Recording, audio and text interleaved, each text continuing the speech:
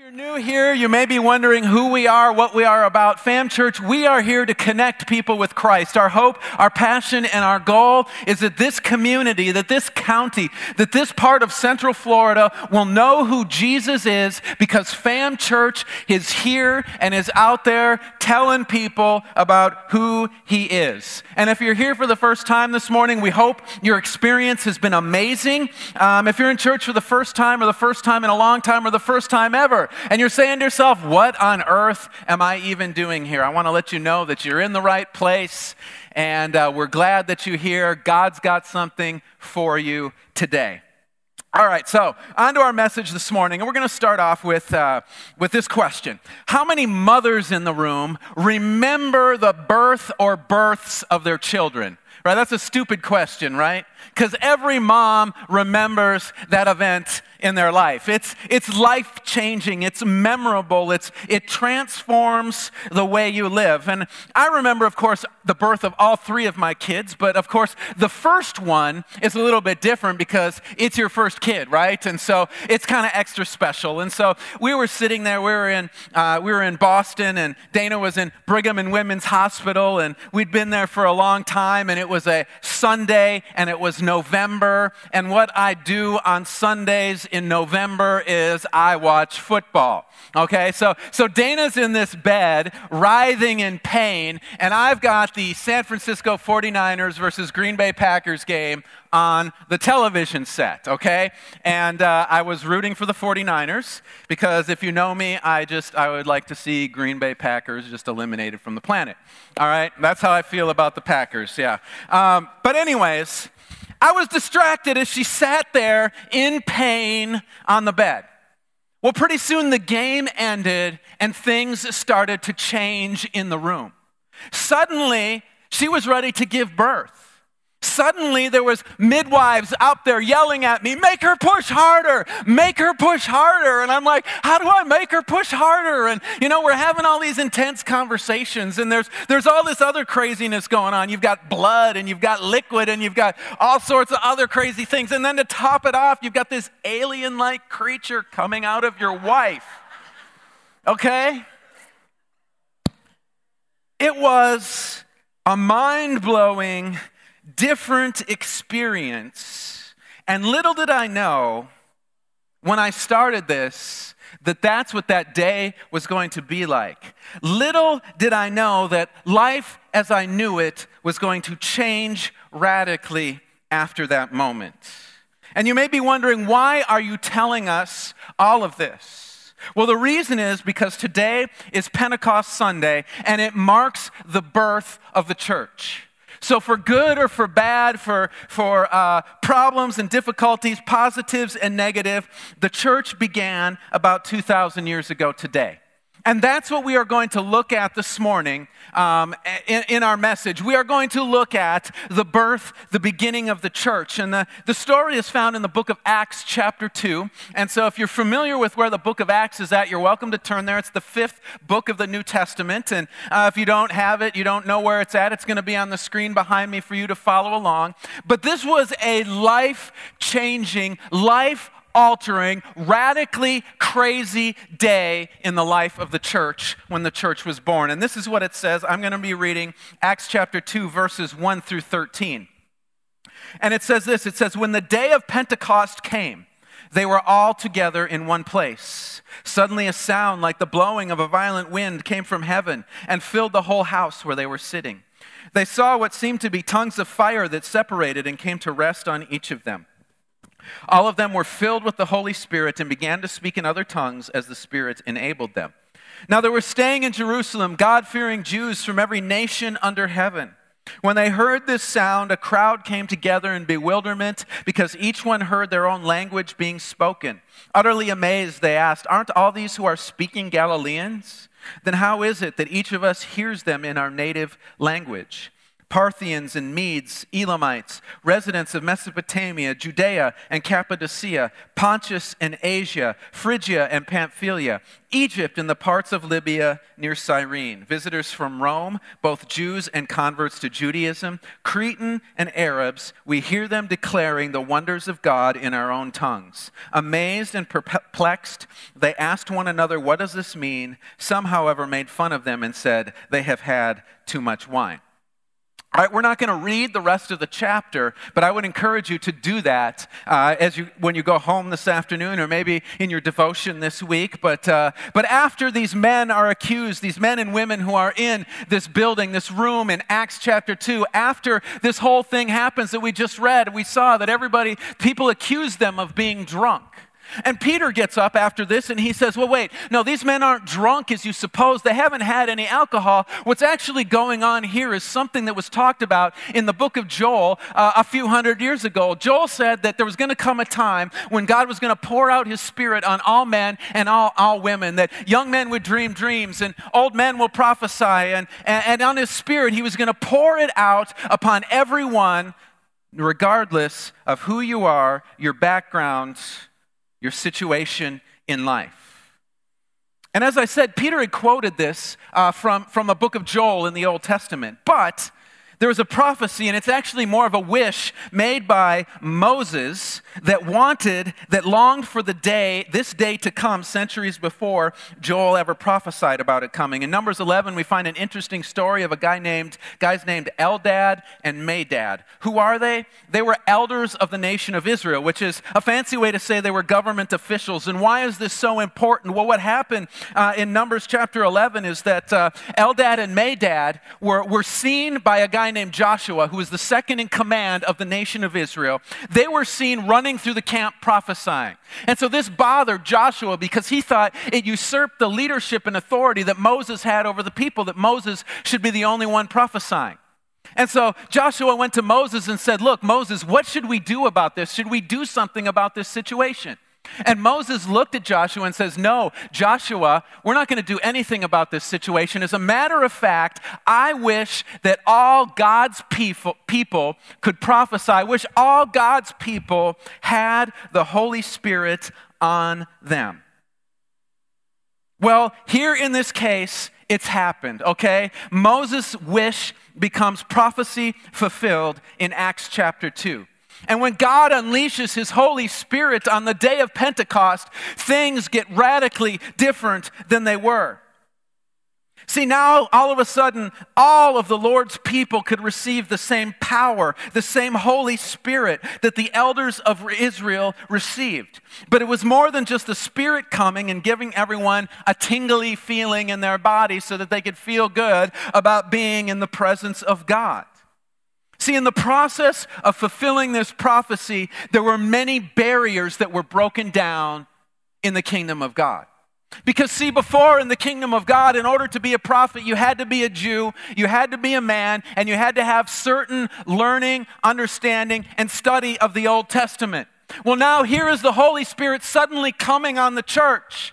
And it came upon women, and it came upon men, it came upon Jews, it came upon Gentiles, it came upon those who knew the Bible and those who had no idea what the Old Testament was. Suddenly, everything in a moment and an instant changed.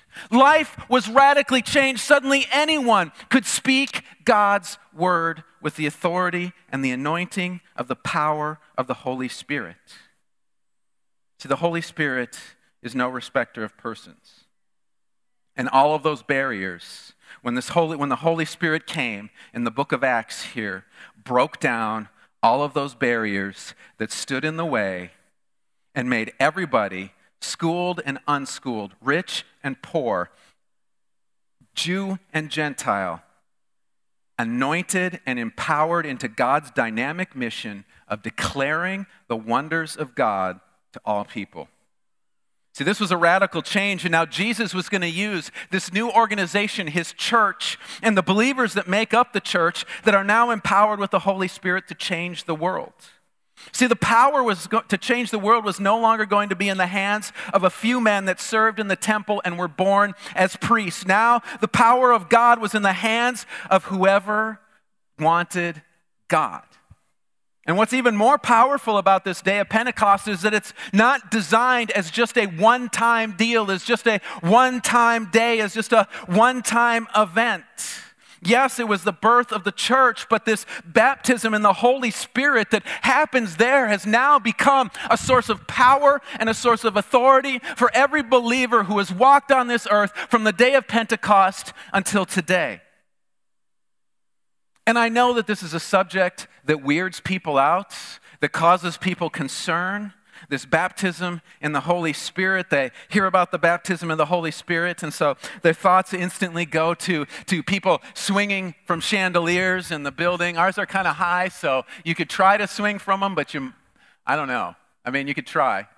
But anyways, people yelling and screaming, maybe somebody going out behind the stage and getting out the snakes and bringing out the snakes and handling the snakes. And so all of this stuff just all these thoughts rush through our minds. And so this whole idea of the Holy Spirit kind of weirds us out. And so I want to look further at this. And so the place I want to start off with is this.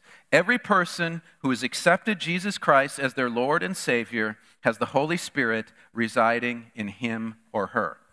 All right? It doesn't matter if you're Baptist, it doesn't matter Catholic, Lutheran, Seventh-day Adventist, United Methodist, Independent, Fundamentalist, non-denominational Bible church. If you've given lordship of your life over to Jesus, you are filled with the Holy Spirit. And so you may be saying and wondering why, well, if you already have the Holy Spirit, when you become a follower of Christ, why is there a need for the baptism in the Holy Spirit? The reason is because there's a difference in the purpose of the two. See, the Holy Spirit that we receive when we become a follower of Jesus, when we give lordship of our life over to him, is that the Holy Spirit comes to be our comfort. He comes to be our guide. He comes to be our help as we walk with Jesus. Like in John 14, for example, it says that the Holy Spirit will comfort us when we're hurting. Jesus also says the Spirit will help us recall things that we've learned about God in John 14:26. If we move over to John 16, Jesus refers to the Spirit as a counselor who will guide us in our daily lives. One way he guides us is convicting us of sin in John 16:8. And this is really a good thing because God wants us to get rid of all of those things, those weights, those sins that weigh us down, that entangle our lives and mess us up. And the only way we can identify those things sometimes is through the Holy Spirit speaking in our lives. And the Spirit works through our conscience to make us aware of sin. He doesn't just make us aware of sin. Romans 8 tells us that the Spirit helps us to stop sinning and to do things that please God. A verse later in that chapter, he tells us that the Spirit helps us to pray. I mean, we've all gone to God with a prayer request or something so burdening and heavying our heart that when we've stepped up before God, we've had to say, God, I don't even know what to pray. And in that instance, in that circumstance, in that situation, the Holy Spirit comes and says the prayers for us. The gifts of the Holy Spirit are also available to us when the Holy Spirit fills us after we give lordship of our lives to Jesus. And there's multiple lists of the gifts of the Holy Spirit, and so we're not going to run through all of those this morning, but if you're interested, there's one in 1 Corinthians chapter 12. There's another one in Romans 12, 6 through 8, Ephesians 4:11. And besides the gifts, there's also the fruits of the Spirit that come when the Holy Spirit fills us, when we believe, when we follow, when we give lordship of our lives over to Jesus. We get in Galatians 5:22 and 23, it says, but the fruit of the Spirit is love and joy, peace, patience, kindness, goodness, gentleness, faithfulness, and self-control. And so all of those things are given to us. All of those things are operational in our lives when we give our lives to Jesus and the Holy Spirit comes and fills us. And so you may say to yourself, well, that sounds like that covers everything that we need. And so what is the purpose of this baptism in the Holy Spirit like we read about in Acts? This baptism is for one reason and one reason only. The baptism is to empower us to be a witness for the gospel of Jesus Christ. When you look at the book of Acts, throughout the book, you continually see this as how the baptism of the Holy Spirit is used. You've got Acts chapter 2 that we read here at the beginning of this message. And what happens in there? The believers, they're gathered in this upper room. They're terrified. They're scared. Why are they scared? Because Jesus is now dead. He's gone. I mean, he's risen from the dead. He's gone into heaven. And so here they are sitting in this upper room. They know the authorities are after them. They know that the Jewish Sanhedrin wants to arrest them. And so they're terrified. They don't want to go out on the streets and tell people about Jesus who he is, because they know they're going to be arrested. And so suddenly, in an instant, so that they can have the boldness and the power that they need to go out and proclaim the name of Jesus, suddenly the Holy Spirit comes and baptizes them, and they have the power to go out and do what God has called them to do. And in that moment, in that time, 3,000 were added to their number that day. Then we flip over to Acts chapter 4, just 2 sections later. What's happened here? Well, Peter and John now have been arrested. 2 of the leading apostles, they've been arrested and they've been put in jail. And they go and they stand trial, and the Sanhedrin has no charges to bring against them. And so they let them go. But the other disciples, the other apostles are there. They're sitting in this room waiting for them to return. Well, John and Peter return, and they said, we've been set free, but they're still scared because they're afraid that if the rest of them go out and do this, that one of them is going to get arrested, and maybe they won't get so lucky as John and Peter got. And so in Acts chapter 4, it says they knelt down and prayed, and they said, God, hear their threats that they're making against us. And it says that the room was shaken and that they were filled with the power of the Holy Spirit, and they went out and they spoke the word boldly. Then we turn over to Acts chapter 8, and Philip goes to Samaria, and he's in Samaria, and he tells them about Jesus, and they get saved. And so Peter and John, they come up from Jerusalem to see what's going on up there, and they pray for them, lay hands on them. Suddenly those believers get filled with the Holy Spirit. Well, it says just a few verses after that they went from town to town in the villages of Samaria telling people about who Jesus was. And I could continue to work my way through the book of Acts and show you that in each and every single situation, in each and every single place, that the Holy Spirit, that they were baptized in the power of the Holy Spirit, that they went out and that they proclaimed the word of God.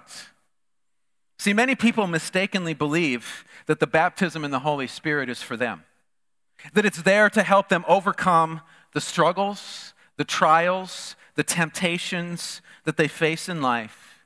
But the baptism in the Holy Spirit has nothing to do with the overcoming life. The baptism in the Holy Spirit is for an entirely different purpose. It's for world evangelism, to give us the power that we need to be a witness. And so some of you, I'm sure, are thinking, well, then why should I even seek after it? I mean, who cares? Because I have everything else I need when I'm filled with the Holy Spirit, when I become a follower of Christ. Well, the first reason is that it's a gift. It's a gift that God has for each and every single one of us that follow him. It's a gift that he wants to give us. And it's a gift that's good. It's a gift that's pleasing. It's a gift that's cool and awesome and fun. You might not think witnessing to people is fun, but it's awesome. Because we all like gifts. It's something that Jesus wants us to have. It's something that he wants to give to us.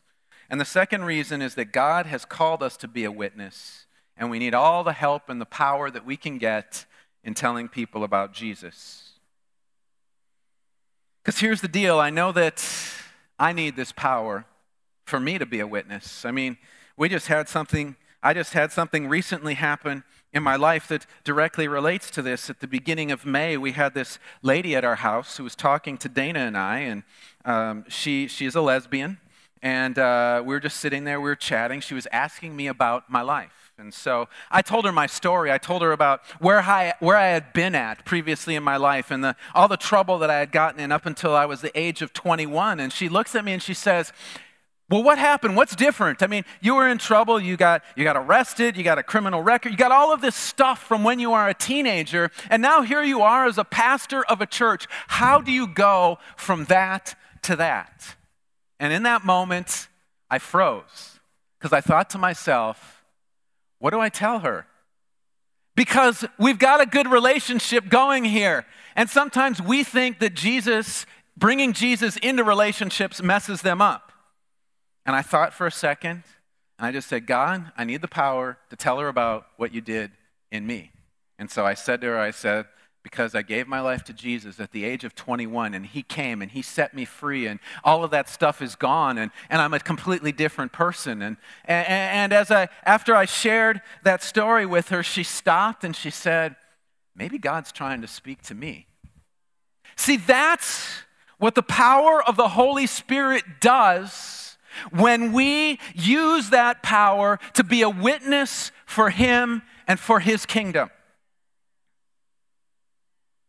And it's not only that, not only personally sharing, but even coming up here on a Sunday morning and talking about Jesus and sharing the gospel at the end of a message and asking people if they would like to make Jesus the Lord of their life. There is even power needed in that, because there's all kinds of forces at war with the listener, and when the gospel is being presented, hell doesn't want that person to give lordship of their life to Jesus. They don't want me to be able to communicate it clearly. And so there is warfare. There is stuff that's going on there. So even standing in here on a Sunday morning, I need that power, and I am thankful that I have been baptized in the Holy Spirit. All right. So if we receive power, when we get baptized in the Holy Spirit, what keeps people from doing that? I think there are two things. And the first one is that they're fearful of the whole speaking in tongues deal. Okay, they read that text in Acts chapter 2 and they're like, well, that's kind of cool, but that whole tongues thing is just completely weird. All right, and I know that this area, Central Florida, is a heavily Baptist area, and the Baptists have always been not too big on tongues. And actually, when last fall, those of you who were here and participated in our church-wide survey, we found out that more people in our church actually have a Baptist background than have an Assembly of God background, which I thought was kind of strange that more people come out of the Baptist churches here than they come out of Assembly of God churches here. But, you know, we hear about this, and we get freaked out, okay? We don't want to be the weird person, right? We don't want to be the guy or the girl who's being all weird with this tongues thing. But can I tell you, there's nothing weird about tongues? It's a language that God has given you and me to speak to him with. Think about your spouse. Do you and your spouse, if you're married, have like code language that you speak to one another? Yeah, Dana and I, we've got all sorts of language and words that mean one thing when we're saying them to each other, but mean completely something different else when everyone else is talking to everyone. You know what I mean? You guys, you know what I'm talking about? It's like, and some of it, it's like I hear other people say it, or I have to say it to someone else, and I want to start laughing because I'm like, geez, that doesn't sound right, because it means something. But you know, the reason that you have that, when you have this kind of way to communicate with your spouse that's kind of nobody else can understand, it kind of helps to build that connection between the two of you, right? It's a special thing that you and them have that builds a special connection. Well, that's the deal, okay? When it comes to speaking and praying in tongues, it's all about a special language, a special thing that God has given us to speak to him, to build a special connection between us and him in our lives. And although it may feel weird or strange, there's power in it.